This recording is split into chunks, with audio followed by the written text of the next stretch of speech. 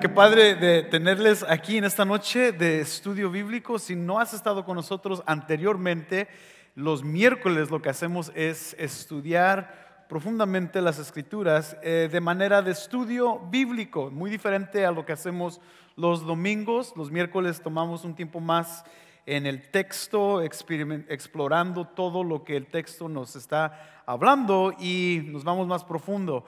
Este es el último día o el último miércoles de break de los atributos de Dios.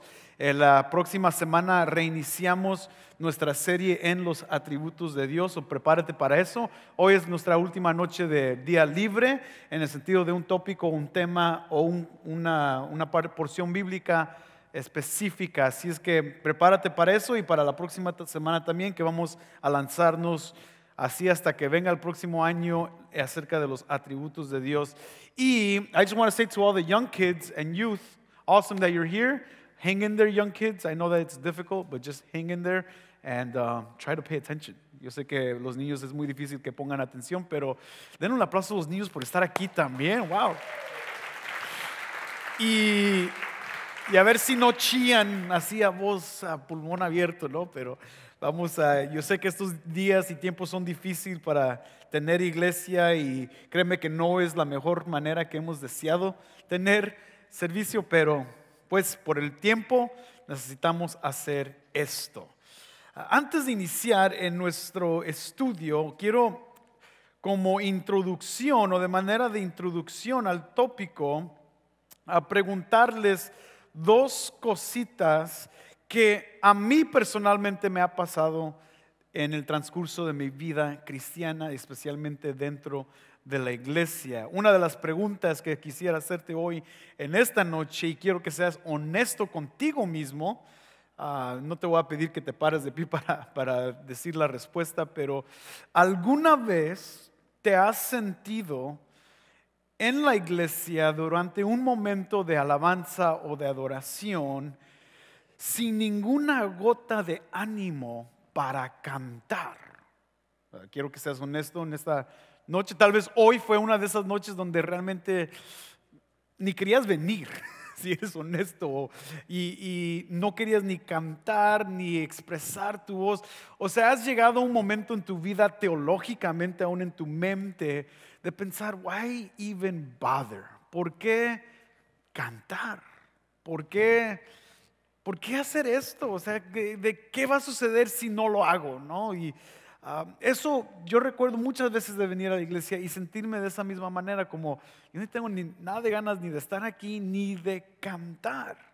Ahora, otra pregunta un poquito más profunda. ¿Alguna vez en tu vida cristiana, y digo tu vida cristiana porque para los que no son cristianos esto tal vez sería un poco más normal, pero en tu vida cristiana, ¿alguna vez le has deseado mal a tus enemigos? A la gente que te enfada. ¿Alguna vez le has deseado mal a tu propia esposa o esposo? Personas que te vuelven locos, personas que te han hecho un daño en tu pasado. ¿Alguna vez has deseado que el fuego de Dios los consuma inmediatamente, o que le pegue el coronavirus o algo así de esa magnitud, donde te has enfadado tanto con esa persona, donde deseas lo peor para esa persona? Y si soy honesto con ustedes, yo lo he deseado. No hoy, no esta semana, pero anteriormente en mi pasado he deseado eso. Y si somos honestos, yo creo que la mayor parte de los que estamos aquí hemos deseado de una manera u otra esos aspectos. Ahora, ¿por qué pregunto eso? Porque estas dos preguntas, aunque son una simplificación de lo que vamos a estar estudiando hoy, especialmente del Salmo que vamos a estar estudiando, realmente nos demuestra su tónica y el ambiente de este Salmo. Por ejemplo, abre tu Biblia conmigo al Salmo 137. Hoy estaremos estudiando este Salmo y al final de leerlo te vas a preguntar cómo deberíamos de reaccionar a este tipo de Salmo. El Salmo 137 dice así: junto a los ríos de Babilonia nos sentábamos y llorábamos al acordarnos de Sión. Sobre los sauces en medio de ella colgamos nuestras arpas, pues allí los que nos habían llevado cautivos nos pedían canciones, y los que nos atormentaban nos pedían alegría, diciendo: cantadnos algunos de los cánticos de Sión. ¿Cómo cantaremos la canción del Señor en tierra extraña? Si me olvido de ti, oh Jerusalén, pierda mi diestra su destreza. Péguese mi lengua al paladar si no me acuerdo de ti, si no enaltezco a Jerusalén sobre mi supremo gozo. Recuerda, oh Señor, contra los hijos de Edom el día de Jerusalén, quienes dijeron: arrasadla hasta sus cimientos. Oh hija de Babilonia, la devastada, bienaventurado el que te devuelva el pago con que nos pagaste. Bienaventurado será el que tome y estrelle tus pequeños contra la peña. Hasta ahí llega el Salmo 137. Ahora, al inicio de este salmo vemos algo conocido: lamento. Este salmo ha sido clasificado por muchas personas como un salmo de lamento de la comunidad de Judá, o de la gente de Dios. Entonces nos hace relativamente común, o lo hemos escuchado antes en otros salmos de lamento. Sin embargo, hay una porción dentro del salmo que trae pausa y que para el cristiano nos llama la atención, especialmente versículos 7, 8 y 9. Si somos más detallados en esto, lo que podemos ver del Salmo 137, versículos 7, 8 y 9, es que son versículos que realmente son oraciones en contra de sus enemigos, que los lleva al último versículo, que desea una cosa indeseable de muchos de nosotros, o por muchos de nosotros. Versículo 9: bienaventurado será el que tome y estrelle tus pequeños contra la peña. Tal vez, si somos honestos con las preguntas que hicimos anteriormente, al inicio de este estudio, tal vez ninguno de nosotros hemos odiado a alguien de tal manera que hemos deseado mal hacia su familia o hacia sus pequeños.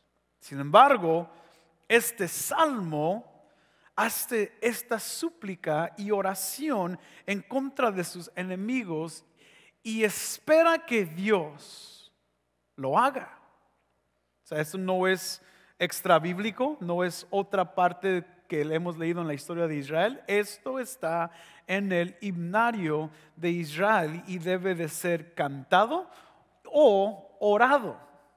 ¿Cómo podemos orar esta oración?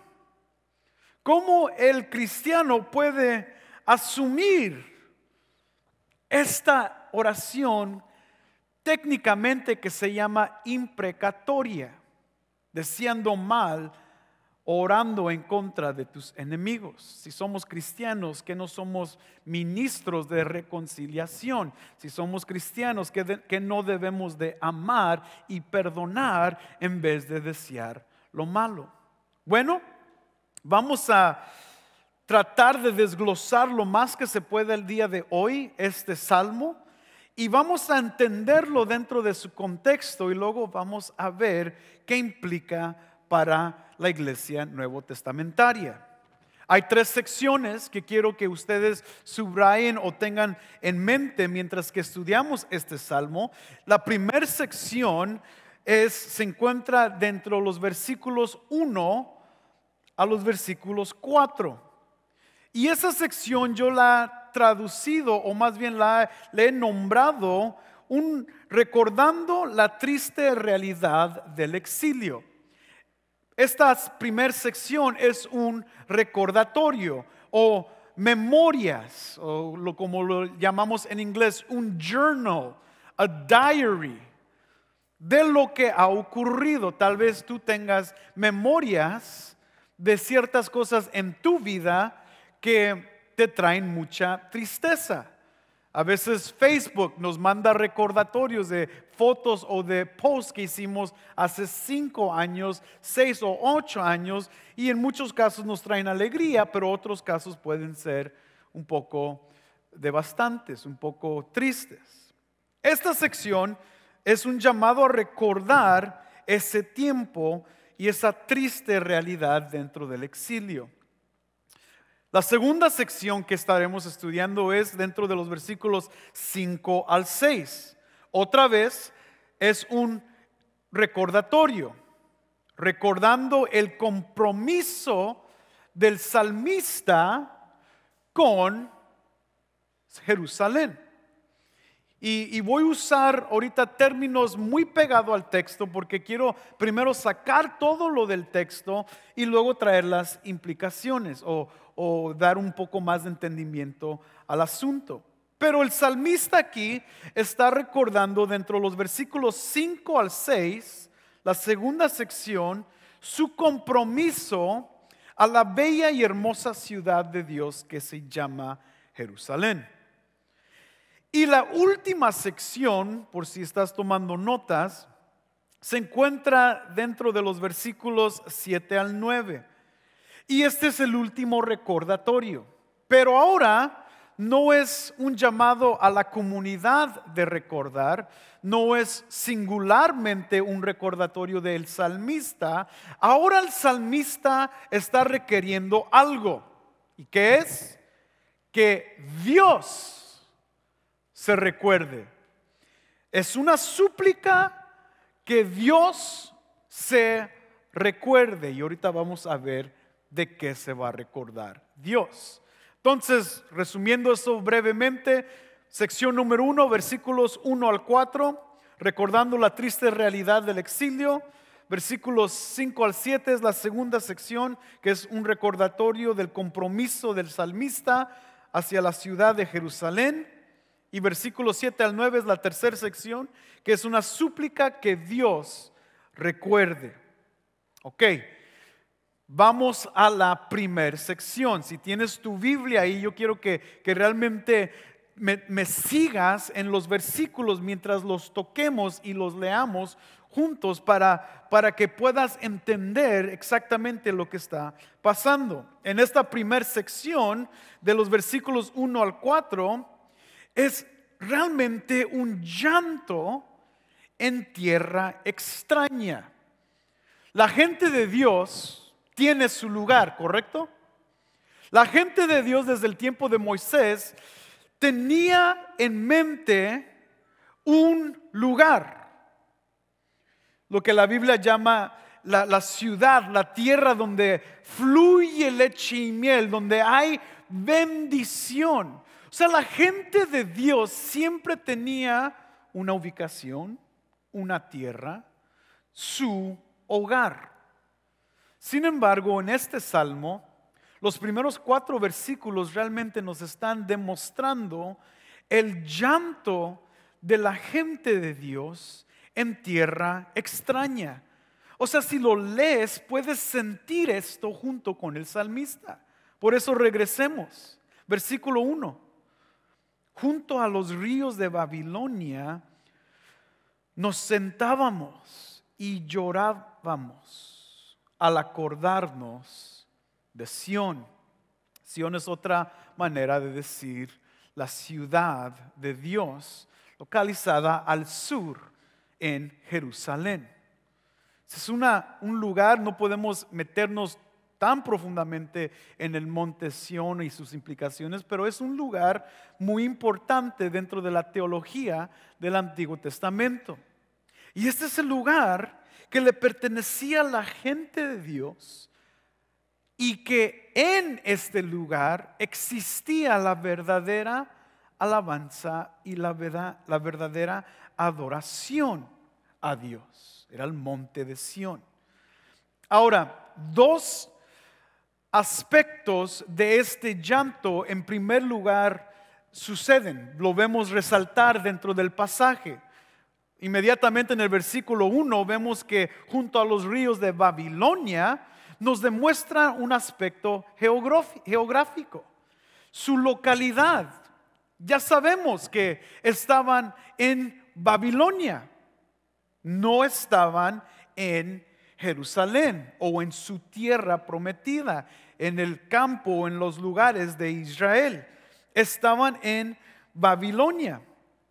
Y esto es, con un breve recordatorio para todos ustedes eruditos del Antiguo Testamento, ya saben que este es el exilio que existe cuando el rey Nabucodonosor llega y completamente hace guerra en contra de Jerusalén.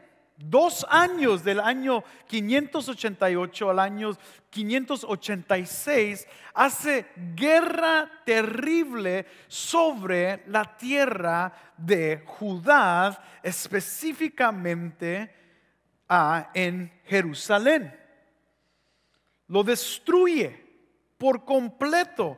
El año 586 antes de Cristo es un año muy triste en la historia de Israel y de Judá, porque Jerusalén, que supuestamente es la ciudad de Dios en el Antiguo Testamento, supuestamente es la habitación de Dios terrenal, ya no existe. En Segunda de Reyes capítulo 25 y Jeremías capítulo 39, ahí si quieres anotar esas citas las puedes estudiar en tu casa para que veas los detalles de lo que ocurre con esta invasión. Pero el rey Nabucodonosor junto con su ejército destruye y derriba todas sus fortalezas, pone a fuego el templo, sus palacios y sus casas. O sea, lo que sucede es completamente una destrucción de la ciudad. Hay muchos hoy en nuestro tiempo, en nuestro contexto aún inmediato, de ciudades ahorita que están casi bajo fuego en California por lo que está pasando con todo el forest fire que está ocurriendo allá. Es devastante. Cuando pasa un huracán en una ciudad y destruye toda la ciudad y las casas y los edificios y el centro y el aspecto de comercio, todo está destruido. De esa manera, Jerusalén existe en este tiempo de llanto. Tal vez tú estuviste o conociste a familiares en el terremoto de México, en el centro del DF, hace unos años atrás, cuando causó demasiada destrucción. Ustedes vieron las imágenes en Facebook y sobre todas partes, la medida de la destrucción. Esto es la imagen que tiene la gente exiliada o desterrada en Babilonia. Por eso hay llanto. Y por eso hay tristeza. La ciudad de Jerusalén estaba destruida. La ciudad de Dios, donde el pueblo de Dios recibía la protección divina y donde el pueblo de Dios mantenía y recibía su identidad. Porque ese fue el lugar prometido y ese fue la habitación de Dios. Estas primeras palabras son tristes. Son causa real de un lamento profundo de la gente recordando su tierra. Esto siempre ocurre en nuestro contexto moderno con personas que han estado aquí en los Estados Unidos y que desean regresar a su país de origen, ¿no? A México, pero no pueden porque el medicamento aquí es más, es necesario, o las cosas que están pasando en su salud necesitan estar aquí y no pueden regresar a su país. ¿Y qué pasa? Causa mucho dolor, tristeza y llanto. Tal vez tú conoces a ciertos de tus familiares que desean regresar ya sea a Guatemala o México, pero no pueden porque están siendo tratados por un medicamento aquí o por X otra cosa. Pero este es el dolor fuerte. Pero en este exilio hay dos grupos de personas que son exiliadas, desterradas. Hay un grupo de personas en Jerusalén que se quedan en Jerusalén después de esta destrucción devastante. Después de que Babilonia destruye el templo y todos sus alrededores, un grupo de personas se quedan en Jerusalén y otros son exiliados a Babilonia. Pero los que se quedan viven realmente una vida de miseria. Imagínate, viene otro grupo de personas, viene el enemigo verdadero que te odia y que ahora tiene control de todo, destruye todo lo que has conocido toda tu vida y luego te hace su esclavo. El Segunda de Reyes explica exactamente cómo ellos tuvieron que asumir los roles de trabajo y fueron puestos a trabajar como esclavos en su propia tierra, en Jerusalén. Esta gente son abusadas, no tienen un liderazgo que los pueda ayudar a ser dirigidos. De hecho, el líder o el rey títere que le ponen, Babilonia es el que lo pone en ese lugar. No es ni parte del real sacerdocio, ni es un sacerdote o levita. Es un rey que no tiene liderazgo y pronto es destruido. Pero esta gente vive en completa miseria. ¿Y cómo sabemos esto? El libro de Lamentaciones es un buen libro para leer, para que te des cuenta del dolor de la gente dentro de Jerusalén durante el periodo de Nabucodonosor. Es un tiempo terrible para ellos.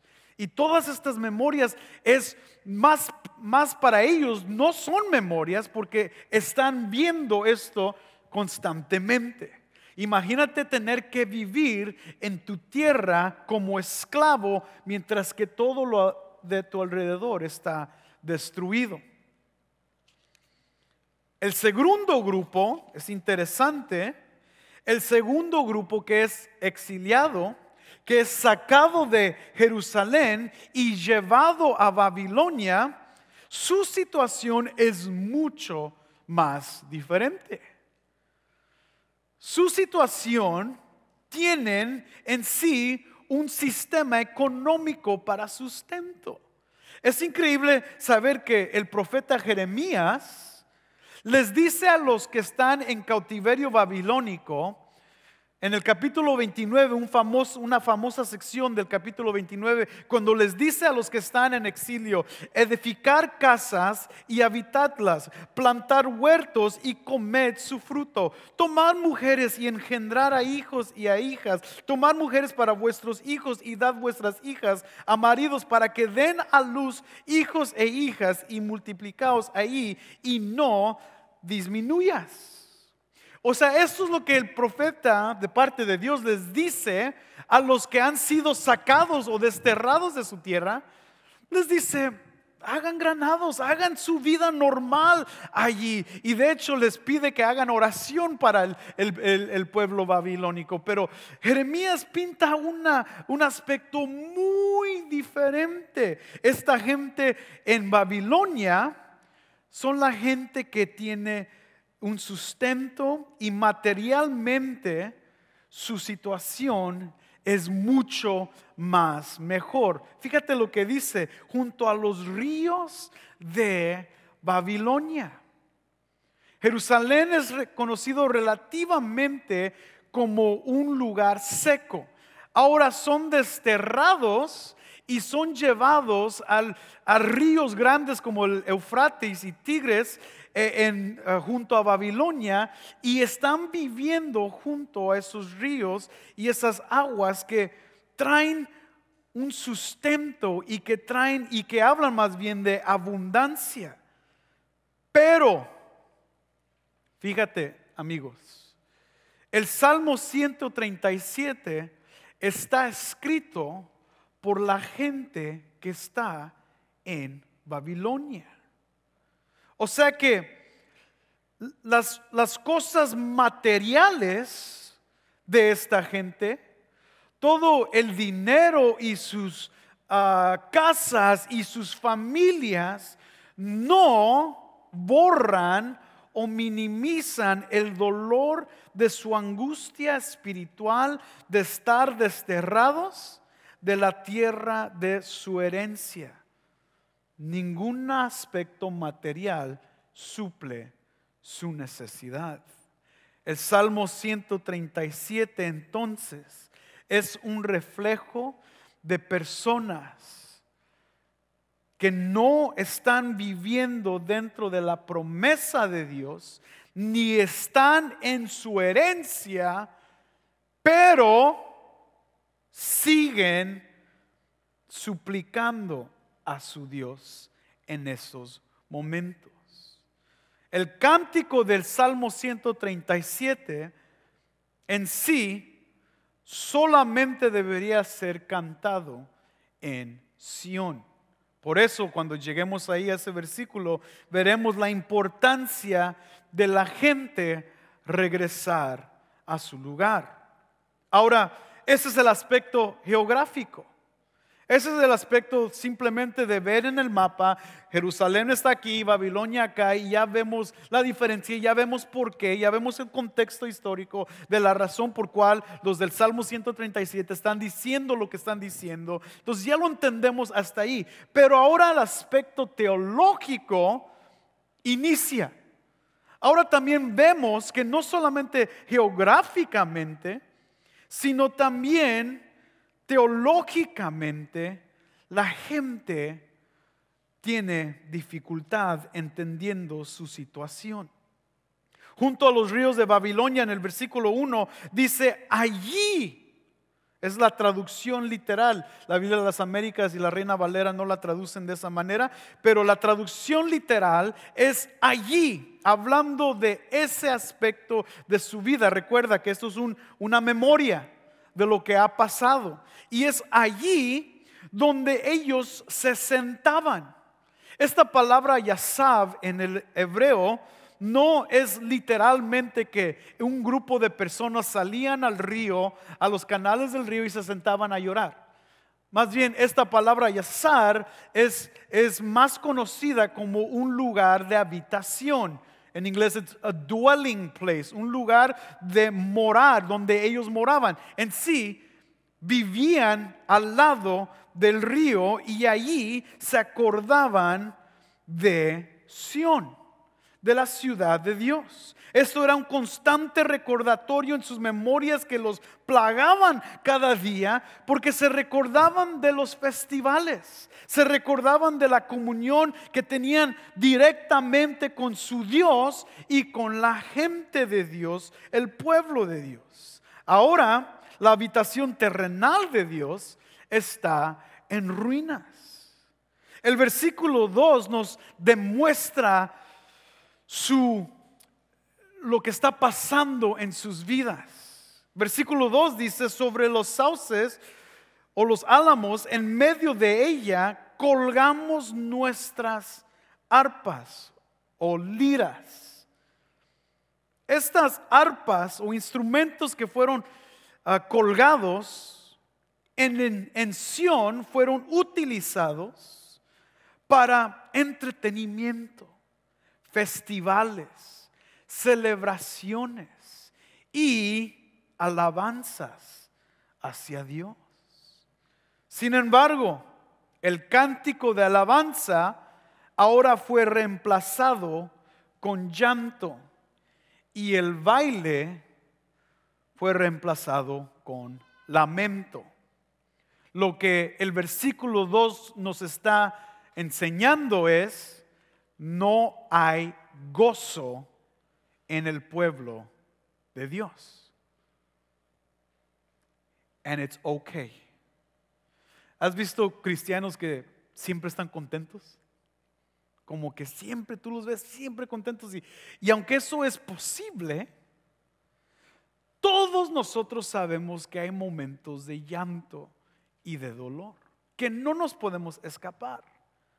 Y lo que el salmista nos enseña y lo que el salmo nos está enseñando a grandes rasgos, a este nivel del texto, es que la gente de Dios miraba su situación y se realizaba que aún siendo gente de Dios, estaban en un momento donde el gozo ha sido reemplazado con llanto y dolor. Nadie se está gozando en este momento.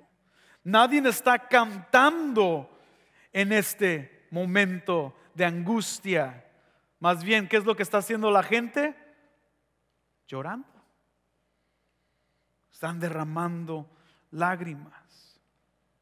Nehemías capítulo 12 versículo 27 nos recuerda cómo las liras fueron usadas en la dedicación de la muralla de Jerusalén, cuando eran acompañados con himnos, cánticos, símbolos, arpas y liras, regocijándose por el templo y por sus muros.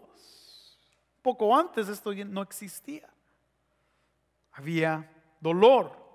Nehemías es un poco al futuro, pero Job nos demuestra que aún cantaban con pandero, con arpa, liras, y se regocijaban. Estas liras colgadas significaban caras y rostros tristes, llenos de lágrimas. Ahora el versículo 3 nos ayuda a entender el calibre y la naturaleza de sus enemigos. ¿Por qué hay tanto dolor? Bueno, sabemos que Jerusalén está destruida y sabemos que han sido desterrados, están en una tierra extraña. Pero el descriptor de sus enemigos es bastante devastador sobre sus vidas. Fíjate el versículo 3. Pues allí los que nos habían llevado cautivos, y esta palabra shabach en el hebreo, la Biblia de las Américas lo traduce en esta porción, nos habían llevado cautivos, pero literalmente significa cautivadores. Está describiendo las personas que tomaron control de la gente de Dios, mejor conocidas como secuestradores o cautivadores. Y la segunda parte del versículo 3 nos demuestran que y los que nos atormentaban, o los atormentadores, una palabra interesante en el hebreo que dice tolal, es la única vez que es utilizada en todo el Antiguo Testamento, pero demuestra el calibre de la gente que ha tomado control de Jerusalén. Han sido cautivados o secuestrados y han sido atormentados. Parte de la palabra tolal es un grito de angustia. O sea que no solamente se los llevaron, pero la naturaleza de estos cautivadores era causar dolor, tanto que los hacían gritar en angustia. Ahora tú te puedes decir, hey, pero todo esto fue parte del plan de Dios. Si Israel y Jerusalén no se arrepentían, ellos sabían lo que les iba a pasar. Por eso Jeremías profetiza esto, por eso Ezequiel profetiza esto. Sí, pero habla de ser desterrados. Y luego, después habla de unas cosas un poco más profundas, pero mientras que son desterrados, los profetas nunca describen la tormenta y la tortura que iban a sufrir. Lo describen después. Entonces lo que el salmista nos está enseñando aquí es el calibre y la naturaleza de las personas que están causando o infligiendo este dolor, aumentando el nivel de enemistad contra los enemigos y la gente de Dios. Claro, ¿no? Uno empieza a entender, si esto me pasaría a mí, si esto le pasaría a mi familia, claro, yo tendría un rencor grave y grande contra estos enemigos. Peor la cosa, que no solamente son cautivadores y no solamente son atormentadores, sino son burlescos. Se burlan de Dios y de la gente de Dios. Fíjate lo que dice el final del versículo 3. Y los que nos atormentaban nos pedían alegría, diciendo: cantarnos alguno de los cánticos de Sión. O sea que estos babilónicos estaban humillando a la gente de Dios aún más. Si ya estaban abajo, era como patearles y tirarles más tierra encima, diciéndoles más bien: ¿dónde está tu Dios? A ver, canten. A ver, levanten su voz, iglesia, levanten su voz y alaben al Dios Todopoderoso, alaben a Yahweh, denle alabanzas. A ver, ¿dónde está su canción? ¿Por qué están tan calladitos? Y los atormentaban cuando la gente de Dios conocía la grandeza y la misericordia de Dios. Pero en ese momento estaban viviendo con esa cruel realidad que estaban en cautiverio y estaban siendo atormentados. O sea, tú y yo sabemos que gente nos puede golpear, gente nos puede hacer cosas, pero cuando gente se burla de nosotros, como que eso te enfogona más, ¿no? Te hace hasta más rojo. No te burles de mí. Y esta gente no solamente se burlaba de ellos, se burlaron de Dios. Y tú y yo sabemos que de Dios nadie se burla. La pregunta entonces en el versículo 4, que es el título del estudio el día de hoy, llega a un conocimiento, o más bien a entenderlo en su contexto un poco mejor. La pregunta entonces de los de Judá que están ahora en Babilonia sufriendo, dicen: ¿cómo cantaremos la canción del Señor en tierra extraña? How are we going to do this? ¿Cómo vamos a cantar? ¿Cómo vamos a alabar otra vez? Como lo hacíamos en Sión. ¿Cómo es posible poder levantar nuestras voces en gozo y en júbilo mientras que estamos en tierra extraña?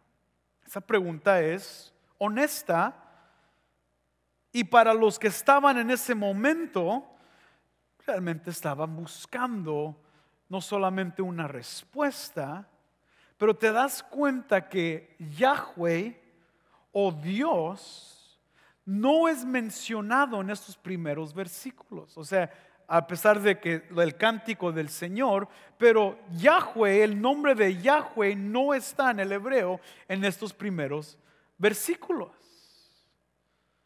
O sea que ellos mismos reconocen que el Señor es posible para ellos, que el Señor no está tan cerca de lo que pensaban. Cosa que tú y yo hemos vivido constantemente, ¿no? Donde hemos llegado a veces a decir en nuestras vidas personales: man, Dios, ¿eres real? Are you even listening? Do you see what's going on? Cosa muy natural.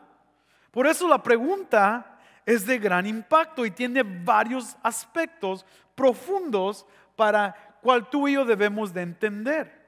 O sea, no solamente están fuera de Sión, sino que también tienen que lidiar con el dilema presente de su realidad y su creencia, o de su realidad y su fe.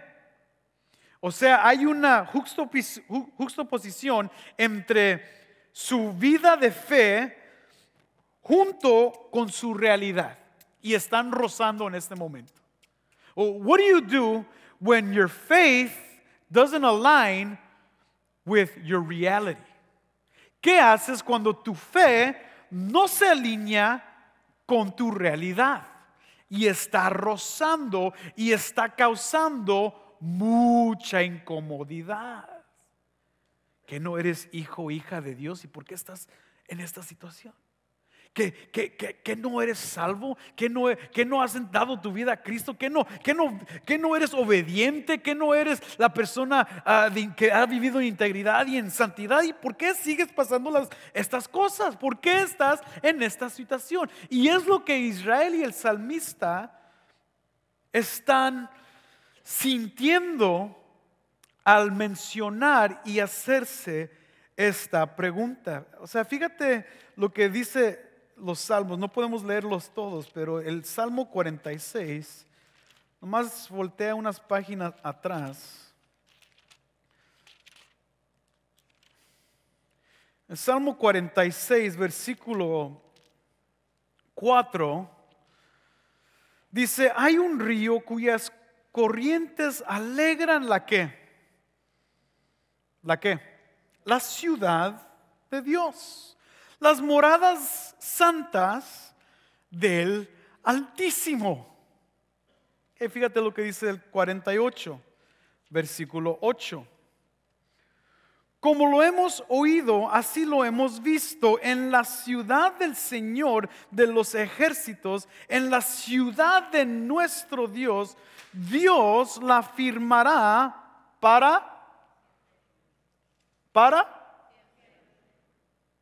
siempre. Significa para siempre, ¿no? O sea que Dios siempre va a mantener a su ciudad para siempre. Pero fíjate lo que dice el Salmo 87. En los montes santos están sus cimientos. Ahí el firmamento y el fundamento es Dios. Y luego el versículo 5: pero de Sión se dirá: este y aquel nacieron en ella, y el Altísimo mismo la establecerá. O sea que el dilema, en inglés se dice the crux. El dilema aquí es cómo creer el resto de estos salmos junto a su realidad en el Salmo 137. Ahora, cuando llegues a tu casa, quiero que leas Salmo 135 y Salmo 136, porque ahí vas a ver la gran bendición de la herencia de la ciudad de Dios y el regocijo del pueblo viendo que su Dios es grande y todopoderoso. Pero luego llegamos al Salmo 137. ¿Qué se debe de hacer? Su Dios supuestamente es su protector, su constructor de la ciudad santa, como lo leímos, desde los cimientos. ¿Cómo es posible que puedan cantar en cautiverio, en sombra de la destrucción de Jerusalén y en una aparente falla de sus propias creencias o de su fe?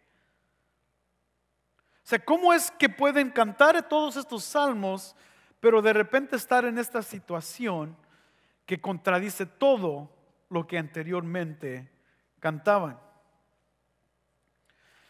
Pero aún así, no solo es un motivo de dudar si este Dios es real en ese momento. El Salmo 137 también nos inspira a seguir y a proseguir.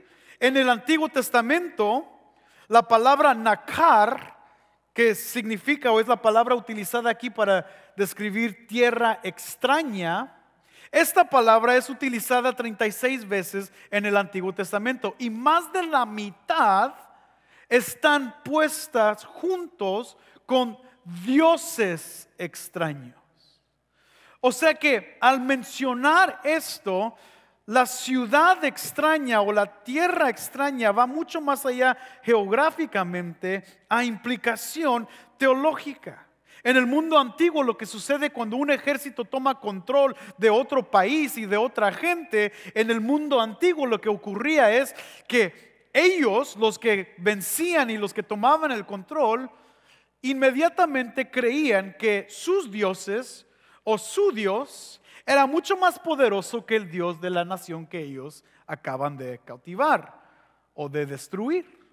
O sea que en este caso los babilónicos creían que su Dios Marduk era mucho más superior que el Dios de Judá, de Yahweh. Entonces para los babilónicos en este tiempo su Dios es mucho más grande. Entonces lo que está sucediendo en este momento cuando ellos hacen esta pregunta, ¿cómo vamos a cantar la canción de Dios en una tierra extraña? Es más que extraña. Es una tierra donde se adora a un Dios falso. ¿Cómo la gente de Dios va a levantar su cántico de adoración en una tierra desconocida, delante de gente que se está burlando de ellos y de Dios, y delante de gente que adora a otro Dios? Es imposible. No se puede hacer. Por eso la pregunta carga mucho más peso. ¿Cómo lo van a hacer? Y a entender esto, el colgar de sus arpas tienen ese aspecto de tristeza y de dolor, pero no de ser vencidos. Realmente lo que esta gente está haciendo en Babilonia es resistiendo la adoración a otros dioses, resistiendo su inclinación a postrarse y rendirse y decir, pues ya qué más vamos a hacer. Hasta aquí llegamos a seguir con la corriente. Ya tenemos nuestras casas, ya tenemos nuestros graneros, ya tenemos nuestras carreras, ya tenemos todo lo material necesario. Pues ya qué más hacemos. Hay que seguir la corriente. Pero el colgar sus arpas no es rendimiento, es resistencia, porque no lo van a hacer. Por eso las secciones que siguen, versículos 5 y 6, son clave aquí. Porque ahora vemos la importancia de no ser doblado por el enemigo, sino que recordar la fidelidad de Dios. ¿Cómo? El salmista cambia aquí en la segunda sección. Ahora voy a tratar de finalizar esto en 2-3 minutos, pero va a ser imposible. Pero en estas últimas dos secciones, del 5 al 6, el salmista cambia de el plural de la comunidad. Ahora es individualmente, siendo un líder en su comunidad, diciendo que él va a recordar su compromiso con Jerusalén, esperando que la gente siga su ejemplo. Aquí el líder sale por delante y se compromete a no olvidar a Jerusalén, hablando en el sentido presente y no en el exilio, porque ahora está hablando de ahorita. Ellos van a seguir constante en su adoración hacia Dios, aún en medio de ruinas, no por su compromiso al edificio o el simple local, sino por su compromiso con Dios. La alabanza de Sión en sí representa alabanza a Yahweh. Lealtad a Sión es lealtad a Yahweh, porque es la ciudad de Dios. Lo que dice el Salmo 46, Dios está en medio de ella. O sea, lo que quiero que entiendas en este salmo, no vamos a poder llegar a todo lo demás, pero hasta aquí lo que quiero que entiendas es que la canción que no es cantada en tierra extraña no implica que los enemigos de Dios han vencido, porque eso implicaría que Dios ha sido derrotado. Lo que el resto del Salmo nos enseña, aún en su oración imprecatoria del versículo 7 al 9, donde aún en el versículo 9 vemos que los niños necesitan ser azotados contra una piedra. Aún en todo eso, lo que el salmista y este salmo empieza a instruirnos es: Dios en su justicia va a hacer todas las injusticias, las va a corregir. Tarde que temprano Él las va a hacer y va a poner todo en orden. Ahora, para el pueblo de Judá, ¿eso qué significaba? 100 años más, 200 años más. De hecho, ellos no lo vieron en su vida. ¿Qué implica para nosotros? En pocas palabras, que a pesar de toda nuestra circunstancia y todo lo que está ocurriendo alrededor del mundo y todos los enemigos de Dios que se están parando en nuestro tiempo y en nuestra cultura del siglo XXI, todas esas personas, nuestro deber como cristianos es, en primer lugar, orar por su arrepentimiento, pero saber que para los que no se arrepienten, los enemigos de Dios van a caer bajo el juicio de Dios. Por eso este salmo es un salmo imprecatorio, porque Dios va a traer todos a juicio. Y Pablo nos recuerda en Romanos: no busques la venganza, sino la venganza es de el Señor. Voy a ver qué otro día puedo finalizar esto bien para que realmente tengamos el entendimiento un poquito más y en más detalle, pero a grandes rasgos eso es no cantar la canción de Dios en tierra extraña. No hay que doblar nuestra rodilla. Amén. Vamos a ponernos de pie.